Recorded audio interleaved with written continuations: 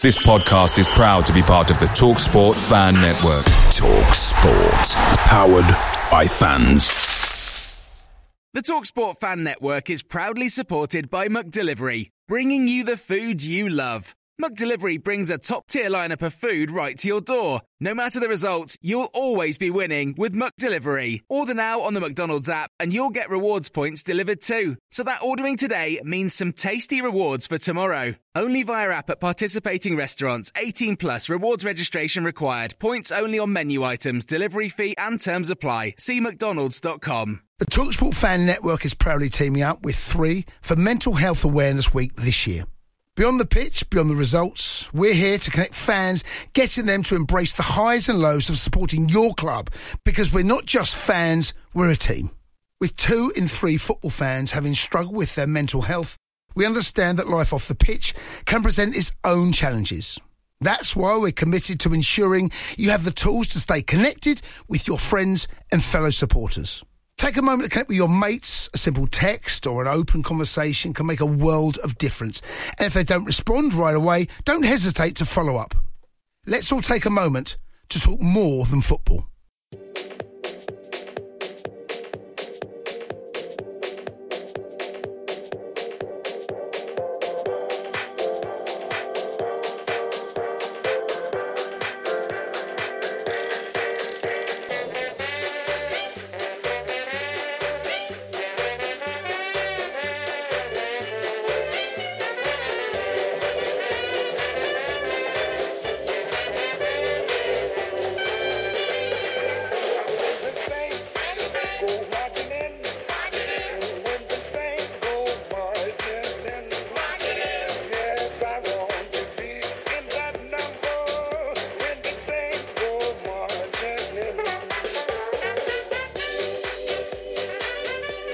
Hello and welcome to the latest instalment of Total Saints podcast. It's great to have you with us. Before we get going, I just wanted to say thanks very much on behalf of both TSP and Saints Archive for all the feedback on our latest 2 episodes. TSP 113 with Terry Payne and also TSP 114 with Dave Merrington, which was just last week. It's great to hear so many of you enjoyed their company as much as we did. Both, of course, Southampton legends in their own unique way. Moving on to this one, TSP 115, we're keeping it a little more real as we catch up with 2 dedicated Saints fans who've both been doing some writing in their spare time. In the first half of the pod, we'll be heading for the island of Gran Canaria in the Canary Islands as we catch up with Paul Gilliam. Paul talks his love of Saints, working as a steward at the Dell and covering Las Palmas for the local Gran Canarian English newspaper. After Paul and a half-time breather, we'll kick off the second period with Michael Kern, author of the newest Saints book around, Life of a Saint. Michael will talk about where the idea came from, some of the Saints heroes he spoke with, how book sales are helping towards some important charity work, and where you can find and purchase the book. So let's get going. Partnered with Saints Archive and saintsworld.co.uk and sponsored by happyhottubs.co.uk, this is Total Saints Podcast, episode 115. I'd really love a hot tub, but I don't know where to start. How easy is the process? It's as easy as 1, 2, 3. Who are you? I'm the man who puts happy people in hot tubs. 1. Choose your hot tub at Happy Hot Tubs. 2. Choose your accessories. And 3. Choose how you want to pay. With 0% finance available on selected tubs, we even accept American Express. You deserve happy. And at Happy Hot Tubs, it's as easy as 1, 2, 3. happyhottubs.co.uk. Right, if you can hear the sound of waves gently lapping at a beach in the background, then don't worry, you're not mishearing. We've travelled about 150 kilometres west of northwestern Africa and have arrived in the Canary Islands where Paul Gilliam, a die-hard Saints fan, lives, and he's waiting to speak to us now. Paul, welcome to TSP. Good evening, Ben. Yeah, thanks for letting me come on board. Look, tell us initially about your story of Southampton to Gran Canaria then, Paul. Born in the former and obviously moving out to the latter. Yeah, so born and bred in Totton. In 2002, I went through a divorce. At the same time, I used to work at Aerospace down at Hamble, and they wanted redundancies. And I must admit, I never really enjoyed my job, apart from the great group of lads I actually worked with. The job itself was a bit like Groundhog Day. So when I offered redundancy, I was sort of like, right, now I've got a chance. I wasn't so much young, but I was free and single. So I thought, right, let's do something which I'm going to really enjoy and let's go travelling. And then I decided to get a job with Thompson Holidays, and they sent me out to the wonderful resort of Benidorm. Right. I stayed there for a couple of seasons, and then I moved up to Costa Brava, which was brilliant to work being a football fan. And by this time now, I've worked my way up to a manager status.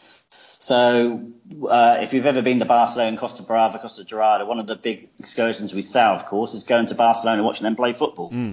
So that was really, really enjoyable. And being a manager, like Sunday or Saturday evening was always a busy time for the reps. So the really unfortunate thing for me is that I used to have to guide the buses taking a load of guests to watch Barcelona play.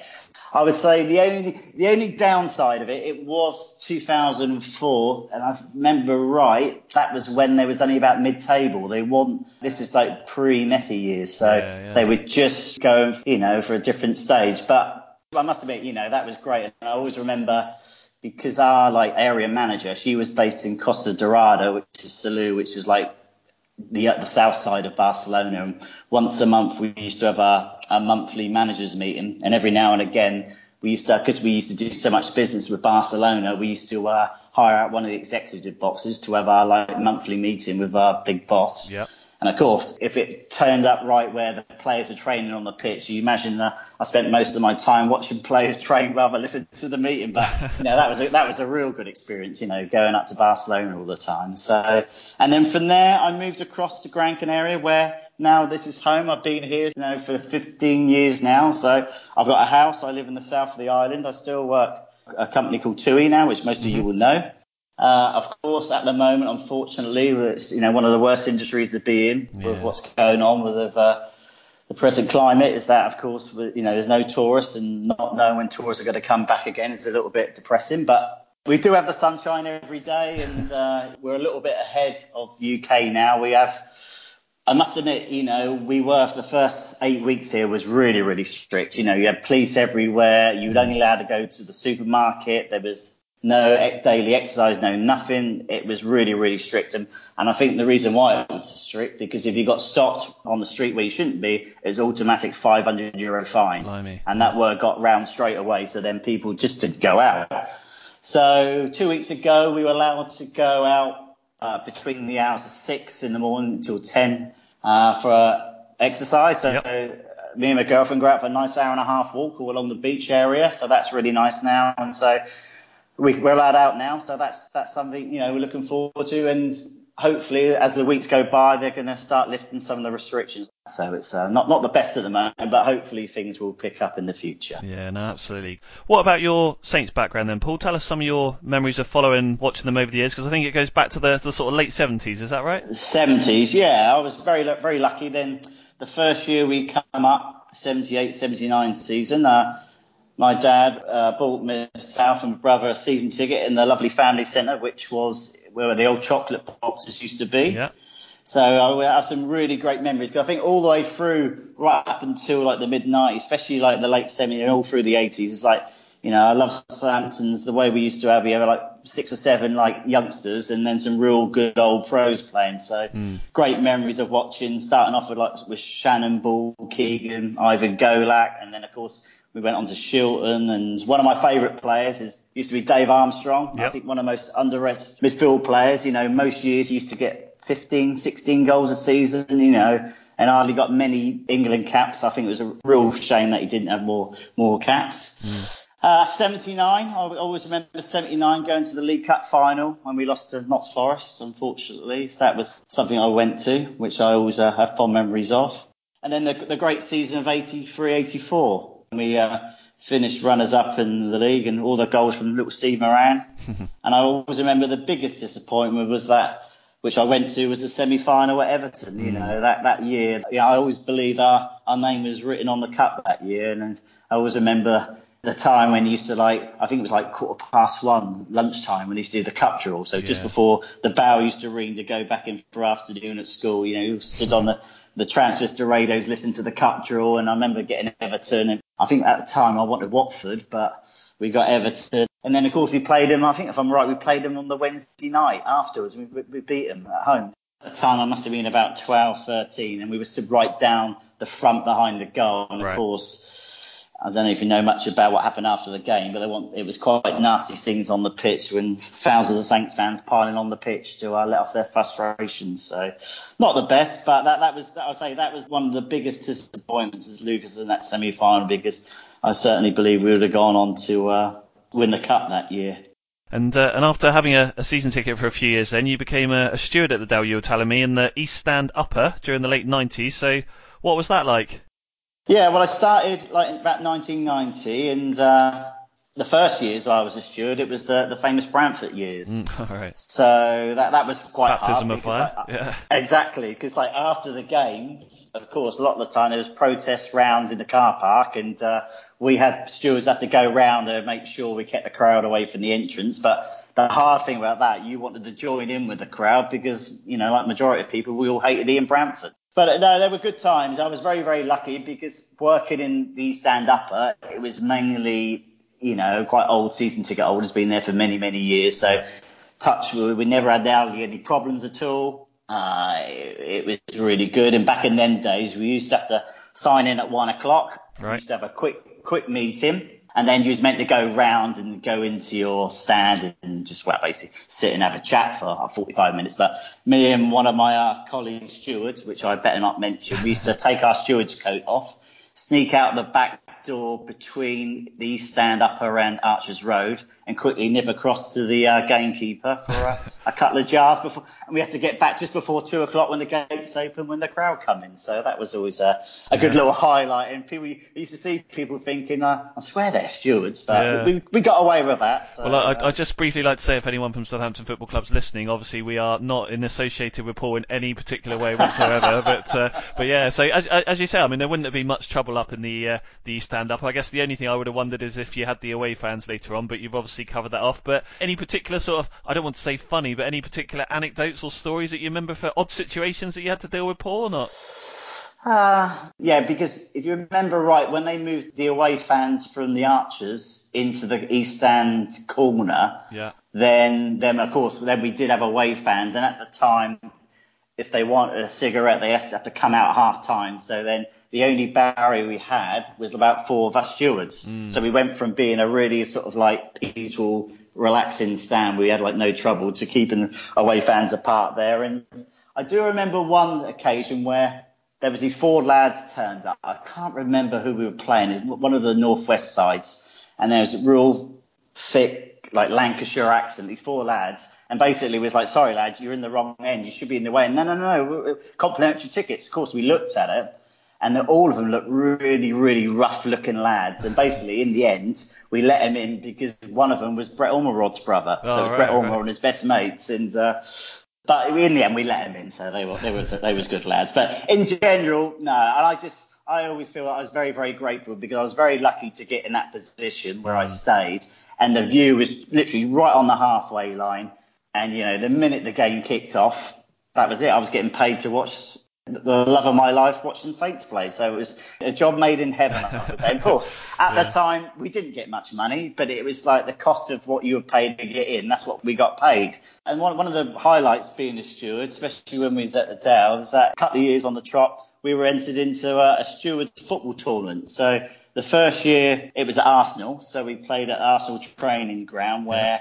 We done okay. I think we got through to the quarters of semi-final, but we didn't have the strongest of teams. And what we did realise, looking around some of the other teams, especially I think it was Liverpool and Bolton, is that half of them weren't stewards. They were basically ringers playing. The following year, it was up at Aston Villa, and our manager, who's still involved at St Mary's, I better not mention his name in case he gets in trouble with this. We did put quite a few ringers in, and I think 3 or 4 of the ringers were really good friends with Wade Elliott. Oh yeah. So Wade Elliott actually come along with us for the weekend. As you imagine, it was a bit of a end of season drinking stroke playing football, but with these 3 or 4 ringers, and we actually did win. So we did win the cup up at Aston Villa that year, and Wade Elliott was our assistant manager, which was good. But he's a top lad as well, Wade Elliott. He is. I used to go to Barton Peveril with Wade. Yeah, exactly. That was a long time ago. Talking about pre-match then, Paul, you said you've got a good story about watching Matty warm up. Is that right, Matt Le Tissier? Yeah, because if we went down at the Gateway, sometimes the players used to come out about 1:30 and have a bit of a warm up. Yeah. So I always used to think to myself, if you was like the England boss or an England coach or a scout just watching the players, you're sat in the stand, and so you could see some of the scouts were sat there watching. Matty used to come out, and some of the other lads are going through their warm-up routines, and unfortunately, all Matty seemed to used to do was go in goal. And he was there with gloves diving around in goal. So you think, really, Matty, should you be doing this? But he even looked really good in goal at the time. So, he was just having just like going in goal. And you think, oh, come on, Matty, they're bound to be watching you. Someone's going to be watching you. But then I think that's just him, wasn't it? So. Yeah, it was. I was going to say, I always remember, there was quite often incidents where you'd have the keeper in goal and then the reserve keeper taking crosses in and that sort of thing, and all the other lads would be doing their sort of star jumps across the pitch and that sort of thing, and when the keeper caught the cross, he'd roll it out to Matty on the edge of the area, and Matty would just take a shot at him, and that was pretty much his warm-up. Exactly, wasn't it? That was his warm-up, Exactly. But got a story about Saints Social Club post-match that you wanted to tell. Yeah, right. So once the game finished and then we checked the stand, a lot of our stewards and a few of our mates used to go back into the old Saints Social Club. And I always remember, I think in the mid-90s, it was always such a great atmosphere. And at the time, whoever got man of the match in like the main corporate box, well, not boxes, the corporate areas in the old Dale, they used to have to be dragged into the Saints Social. And I was thinking to myself, it was such a great atmosphere. They used to get on the stage and all the fans used to clap them. They used to talk a little bit about the game, blah, blah, blah. But I was just thinking, I must admit, I've never been to the new social club at St Mary's, but I really can't see that happen in this like modern day where the players come in, have a good chat with the lads. And, it was just such a great atmosphere, especially, after the good wins, you think back in the good old days, especially the early years when, I always used to remember like most games you used to win 3 or 4-0 at the Dale. And then, of course, we never used to pick up any away wins, but it's a little bit different this season. It is. And you mentioned St Mary's there then, Paul. So just before moving to Spain, you did have one season at St Mary's you mentioned as a steward. So that must have been quite a different experience and a different view based on the Dell. Yes and no. I was very lucky again. When we moved to St Mary's, I volunteered to look after one of the disabled sections. Oh, yeah. And I managed to get the right underneath where Mr. Rupert Lowe used to sit, right by the big clock. So right in front of, where all the chairmen sit. Yeah, so must be just me attracted to the halfway line. So that season, it was a great view. But I would say going back to my stewarding days, doing that job, it was a little bit different because when we moved to St Mary's, that was then we used to have to clock in and clock out. There was no sneaking off to the pub then because you imagine closed circuit TV, and especially my position where I was working right in like the main entrance, and then my guests used to come in, sit by the stadium there, and they used to come inside, take them up on the lifts and watch the game. And of course that season then, that was when again people were starting to protest a bit at Lowe. So you imagine you stood right in front of Rupert Lowe and he's getting all this stick, and again you wanted to join in, but of course you couldn't. But it was a good first season, and I say that was lucky again to be where I was stewarding because again we had another great view of the stadium. So yeah, no, completely. And how do you keep in touch with Saints these days, Paul? I mean, coronavirus aside, of course, appreciate, but do you get back to watch them much? And if so, and if not, how do you rate the current squad and the manager at the moment? What do you think of it all? Well, I'd say that was the joy of going back up in the Premiership because the first years when they were like in the Championship in League One, it was just listening to the old Saints player. So it was, which I must admit, I really do enjoy, and I sometimes miss it. Listen to Dave Merritt and Adam. It was really good on a Saturday afternoon. But now, modern technology and the internet, I watch every single Saints game, home and away, on my TV at home. Yeah. That's really good. And then I normally get 3 months off in the winter time, so I normally come home and. Over the last few years, every time I seem to come home, I try and get as many games as I can. And unfortunately, all my mates normally call me the jinx because we normally lose. But I did turn the corner this season. I managed to go Watford at home, Aston Villa at home, and Aston Villa away. So this year I did see 3 wins. Especially the Aston Villa game. It was just before Christmas, and that was a cracking performance. That was, really good. And I must admit, after watching Aston Villa, I thought, well, they are down because they looked a real poor side. But yeah, so I do try and get any chance I do. And I was lucky enough that I flew back for the 2003 Cup final at Cardiff. And after the game, I had to fly straight back to Alicante. And I was lucky enough to sit next door to Peter Rodriguez on the flight home because at the time he was living in Spain himself. So that was good, sitting next to him, have a good chat about why did we win the cup final and were striking at full, and so that was good. And went to Milan. That was a good experience. I have a friend who's another Saints fan who lives right down in southern Spain. So I flew from here. We met up in Madrid, stayed the night in Madrid, and then we had a flight from Madrid across to Milan. Yeah. Went to the game. Had a great night in Milan up at 6 o'clock, and I was back in working about 10 that day on the Friday. So that was a whirlwind trip to Milan. So yeah, I try and get as many games as I can. I was worried about missing the League Cup final, and a chap out here, his brother was quite high up with Virgin, so I managed to get a corporate ticket in the corporate seating for the cup final, and I must have at the time I had a great photograph with Ken Moncal, and at the time everyone thought he was our hero was Van Dijk, because you think he was injured, but I think I've somehow lost that photograph after he went to Liverpool, so I didn't keep hold of that. Used it to warm the fire or something like that. Yeah, exactly. Yeah. Brilliant. And lastly then, as mentioned in the intro, during your sort of spare time, you write for the local English newspaper out there on Las Palmas FC, as we'd know them, or I was doing my research, Paul, Union Deportivo Las Palmas, as I think the locals will know them. Is that right? Yeah, that's correct. Yeah, to get my football fix, me and my couple of Spanish friends, we go up to Las Palmas. It's about a 45-minute drive from where we live, and we had a couple of great seasons. Well, 2 seasons on the trot. We missed out in the playoffs, which was really heartbreaking. Well, the first year we missed out, we were winning. Right. And we got a goal in about the first minute of injury time, so we were basically promoted. Yeah. All the crowd ran on the pitch. They got delayed for about, I think, at least 15, 20 minutes to get the crowd off. By the time they'd done that, at the time they had a corner. I can't remember the team we played, but they had a corner. Literally, they took the corner, they scored from it. The referee blew up because where the tunnel was, the players' tunnel, it was that end. Yeah. So we drew, and then we didn't go up. But then the following year, we went up to La Liga. And then when we were in La Liga, of course, the first year was brilliant. You know, we had a couple of good players. We had I don't like to say it, but we had an ex-Pompey, Prince Kevin Boateng, but he was superb. I must admit, he was really good. Another lad called Jonathan Vieira, who at the moment, I know he's in China playing, but he was superb. We had another little lad called Rocky Mesa. I think he had a spell at Swansea. I think the Premiership was too tough for him because Las Palmas is very famous for playing very similar to like Barcelona, little one-touch football. They're a good little team to watch, but unfortunately now, very similar to our beloved Saints, is that they had to sell the good players. They got relegated, and now they're just a mid-table, Division 1 team. Haven't really got much money. The crowds, unfortunately, have dwindled away. But I have a friend who runs a local newspaper over here called the Canary News, right? And he absolutely hates football. So, but when we went up to the league, he was like, he knew I went. Yeah. Any chance I could do a match report? So I started doing match reports, which of course I'm not a journalist, so they're very much a football fan's views, very, very biased. Even though we used to lose 4 or 5-0, we're still a little bit unlucky.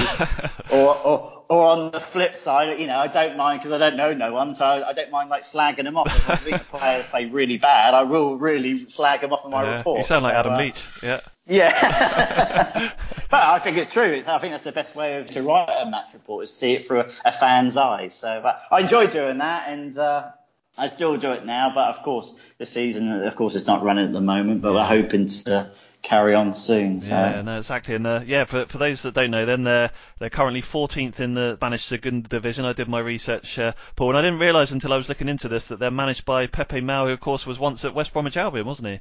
Correct, yeah. This is his second season. He's doing okay, but I think his hands are tied. Yeah. But I think the biggest thing here, what we're all hoping, because the little village I live in, it's the village of David Silva. Oh, right. Man City player. So we're all hoping somewhere to retire. Now he's like retired from internationals. When there's like an international break, he always comes back to the island. He just blends in with the locals. And I always remember when he actually signed for Man City. After about the first week, everyone driving around our little local village, everyone had a Man City shirt on. But he does a lot of good for like the little local village we live in. He's sponsored the little leisure centre, so that's the David Silva Leisure Centre, and there's loads of rumours that when I think his contract runs out this year, and he's always been quoted in the press saying that he wants to come back here to finish his last couple of seasons playing for his home island, but I did read a couple of weeks ago, I think Beckham's been tapping them up to go to the American League, especially because we haven't got no money here. Yeah, I must say, as a footballer, it must be brilliant when your agent rings you up to say that Las Palmas are interested and you could spend a couple of years on Gran Canaria or something like that. It's probably the phone call that they all want, really, isn't it? But yeah. And what do you think? I mean, obviously, as you said, it's tough and there's not a lot of money around, and of course we need to wait and see what happens in terms of football and coronavirus anyway. But just to finish, do you think they got the potential to get back up into La Liga the next 2 or 3 years, or do you think it'll be hard? I think it'll be hard because we managed to get Jonathan Vieira back when the Chinese league finished around about end of September through to around Christmas time. When he turned up, we won about 6 games on the trot and we ended up in the playoff position. But then, of course, he's gone back to China around Christmas time and then we're slowly drifting down the table now because they just lack goals. It's sometimes it's very similar to watching Saints play, unfortunately. So.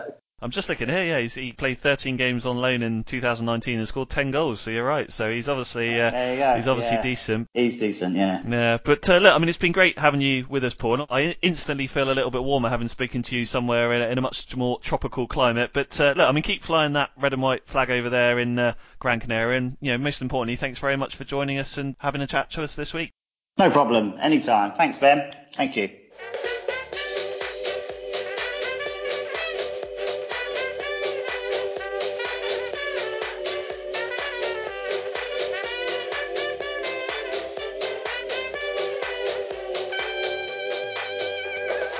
Total Saints Podcast, sponsored by happyhottubs.co.uk. Okay, it's time for the second half now, and we're returning home to Southampton. Joining us is Michael Kern, Saints fan, presenter, and author of the newly released Life of a Saint book. Michael, good to have you with us. How are you keeping? I'm very well, thank you. Thanks so much for having me on. It's crazy times, isn't it? But hopefully everyone's keeping safe and well. Yeah, absolutely. So, look, before we get on to the book, tell us a bit about your sort of background supporting, watching Saints. We know you're a massive fan like all of us. Yeah, so for me, grew up from Yea High, just loving Southampton, and like many of us, I'm sure, grew up having that ambition of pulling on the famous red and white stripes. I was a goalkeeper. My dream was to play in goal for Southampton one day, and got to 19 and the knees were a bit dodgy and that kind of dream kind of faded away. But, Southampton boy, born and bred, Southampton's my team, and been there through the highs, been there through the lows. Massive inspiration for me is the 76 Cup final. Yeah. I'm very lucky to know one of the 2 other players from 76, and very lucky that I'm kind of the current custodian of Dave Peach's medal, which is incredible, and I kind of share that with as many people as possible because that story is just amazing. David versus Goliath, and little Bobby Stokes getting that goal. It's incredible. So Southampton has been a massive part of my life.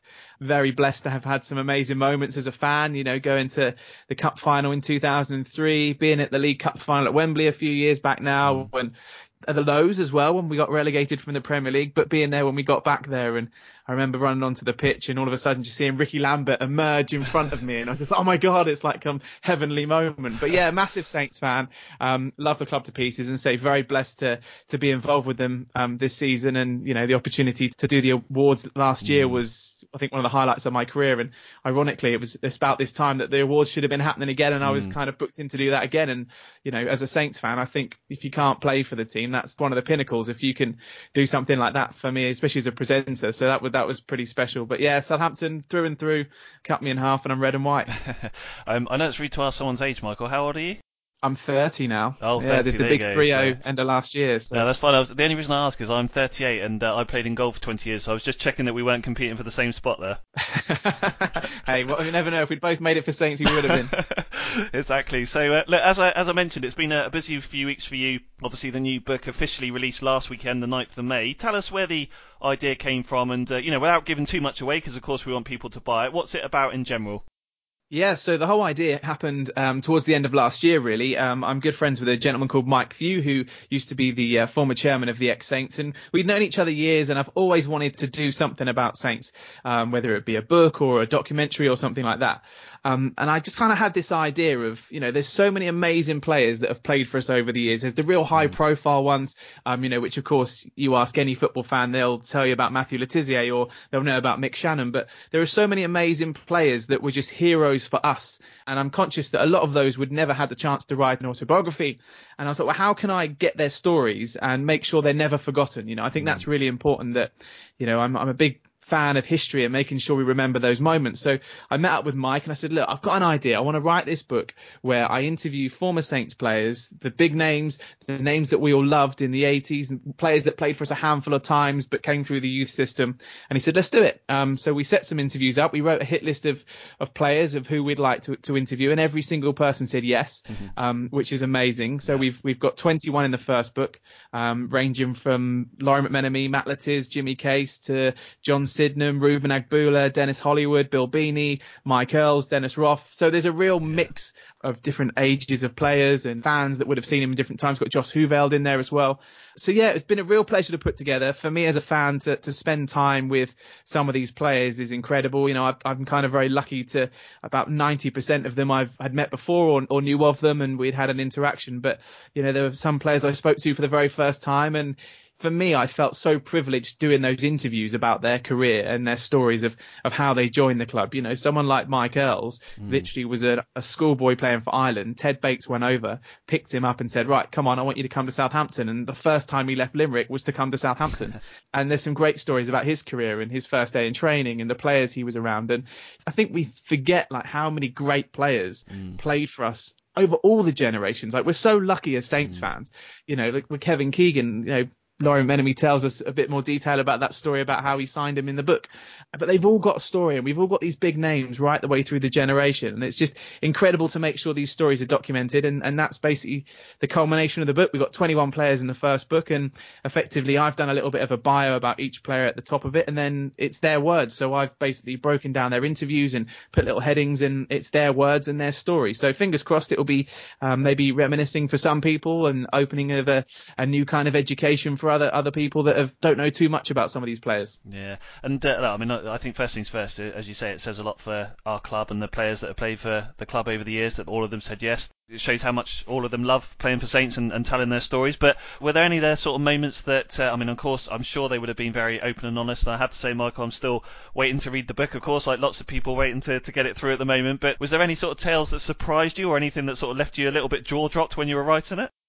I just think for me, just hearing the stories of how much the club means to these players, like even today, I think that was a real eye-opener for me, and how much the love and support of the fans like really does mean to them. So we interviewed John Sydenham, and we interviewed him about like 3 or 4 days after he had a heart operation towards the start of the year.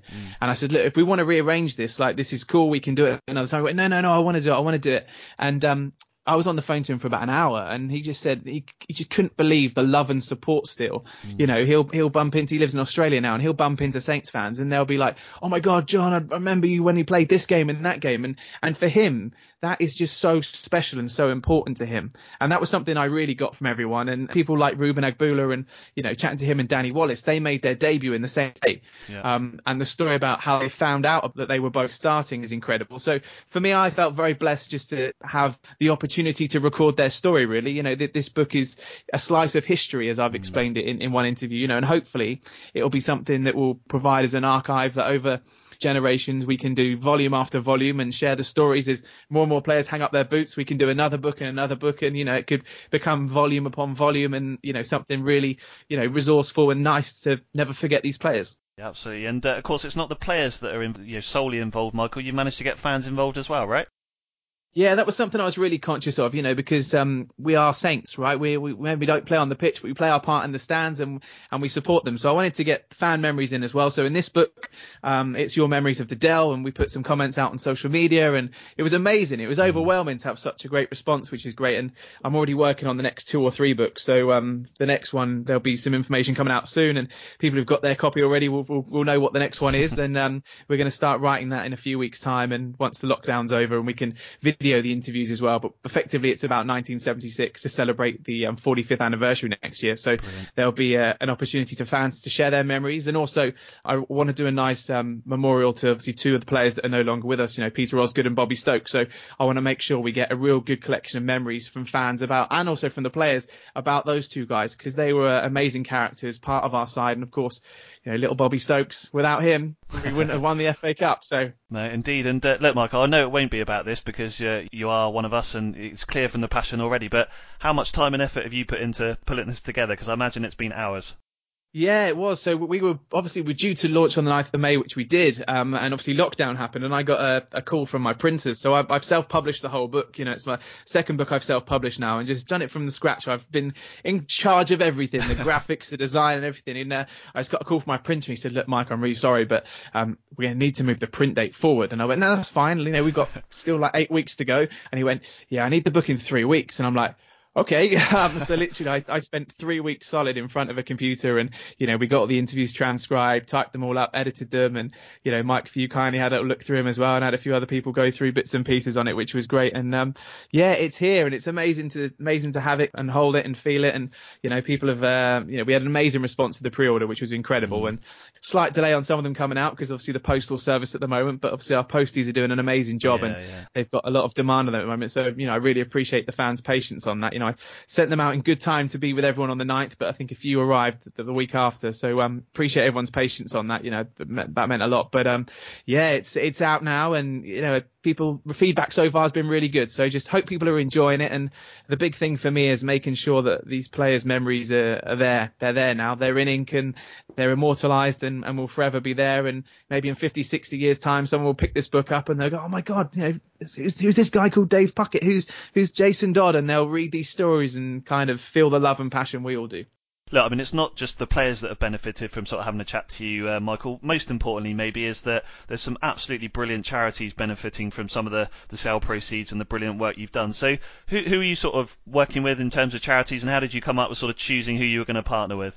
Yeah, so a big thing is for me personally, and also with the book, has been about making a difference and can I give back and support everyone. So a big thing is the Saints Foundation. So £1 per book's going to the Saints Foundation, and £2 per book will also be going to other good causes as well. I'm liaising with Mike Few on that and with some of the players and different charities that they want to support, which is really cool.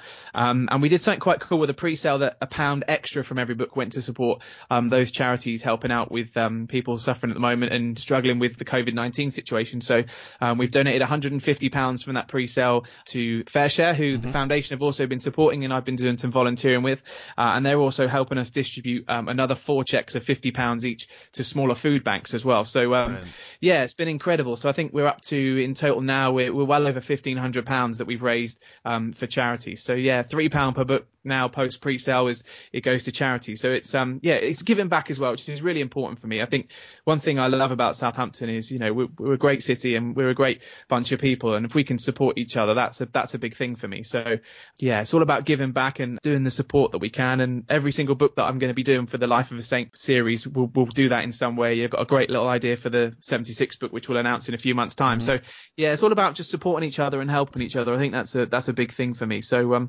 yeah, the support's been incredible, and so we've managed to raise a good amount, and you know, fingers crossed, the more copies we sell, the more support we can give. Indeed. And look, it's probably not just Saints fans, Michael, because I'm sure there'll be football fans out there that love reading football books, and I think we've all been tracking your progress over the last 7 days up the Amazon ratings and all that sort of thing. So yeah. I'm sure by the time this airs, you'll be, you know, flying at number 1 there. But how can people find the book, Michael? Where's the best sort of places to try and order it, and you know, that sort of thing? Yeah, so of course it's available on Amazon, which is really cool to have it on there. So you can kind of get that. It's available on Amazon Prime and also Amazon in general, and then also the website as well, lifeofasaint.co.uk. So 2 places you can get it. And yeah, we're trying to get into a few shops as well, but obviously with everything on lockdown at the moment, that's obviously a little bit tricky, and you know, that will come in due course. But yeah, Amazon or via the website lifeofasaint.co.uk. Brilliant. All right. And just finally then, is there anyone that you haven't had the chance to interview yet that is on your hit list that we should keep an eye out? You know, who's that person that you really, really want to try and get to for one of your future books? Oh, so many. Literally, as a Saints fan, you know, I'm just writing another one at the minute about England, which comes out later on this year. You know, I had the privilege of chatting to Ricky Lambert about his England career the other night, you know, so I'm so lucky. But there's some icons, right? The 76 boys will just be amazing. That'll be a real privilege. I mean, there's just such a long list, right? Kevin Keegan, Peter Shilton. There's some amazing names of people that have played for us over the years. So you can pin me down just to pick just one. Like, I guess there's players that I guess when I grew up that I really idolized. Like my first ever replica Saints shirt had the number 8 on it because I really like Matt Oakley. Right, yeah. So it'd be great to get him in the book or something like that. So yeah, just a Saints fan who's just very keen. I always joke on TalkSport that I'm a deluded, obsessed Southampton fan, and we're going to win every game, and I love our club so much. So yeah, any former player, I don't care if you've played 1 game or hundreds of games, you're just as special as every other Saints player. So I want to speak to you and I want to get you in this book. You'll have to try and track down Ali Dyer. Can you imagine? You know what I'd love to do? I read an article about him the other day. Someone tried to track him down. I think they found him eventually. So I'm going to try and do a bit of digging and see if we can get it. But yeah, I think there was a great story on Sky Sports. I don't know if anyone saw it, but about how it happened with Souness, and they were saying that like there was loads of injuries at the time, and they literally just had no choice, and he came on, and it was just shocking. So that's worth a little watch if you're looking for something to do. I was going to say, I'm not sure many of us believe that Souness tailed to that, but there we go. But look, just before we go then, Michael, you're obviously well connected. I'm sure lots of people follow you and aware of it anyway. But just remind us where people can sort of follow you on social media, Michael, and also the book, the Twitter handle, that sort of thing. Yeah, so I'm just at Michael Kern on social media, and then it's just Life of a Saint 85. So easy to find. I kind of link all the accounts together. But no, it's thanks for having me on the show. Really appreciate it, and keep up the good work. I really enjoy your podcast. Fantastic, Michael. Well, it's been great to have you along for a chat, and very much wish you the best of luck, not only with this book, but with the future episodes coming along as well. Thank you very much.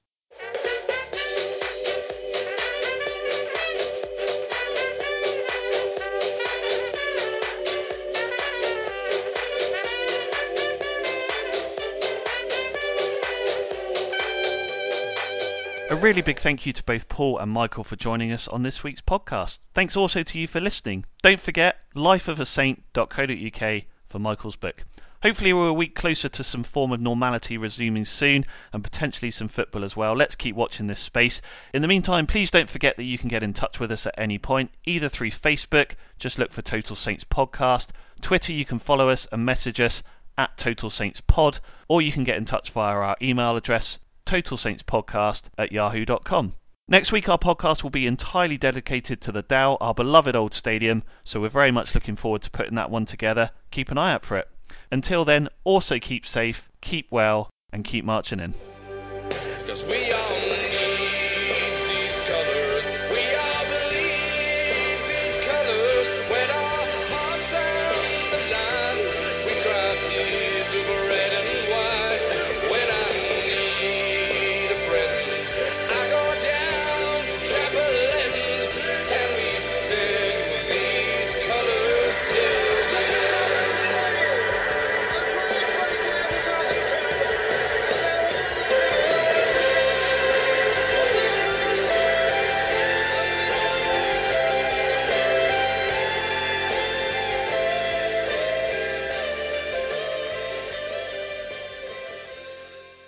The TalkSport Fan Network is proudly teaming up with 3 for Mental Health Awareness Week this year.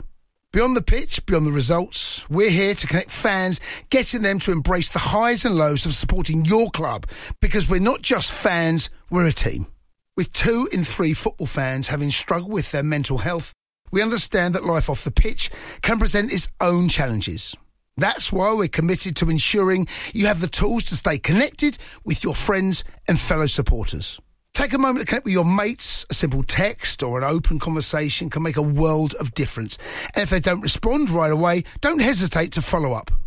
Let's all take a moment to talk more than football. Away days are great, but there's nothing quite like playing at home. The same goes for McDonald's. Maximise your home ground advantage with McDelivery. Order now on the McDonald's app. At participating restaurants, 18 plus, serving times, delivery fee and terms apply. See mcdonalds.com. This podcast is proud to be part of the TalkSport Fan Network.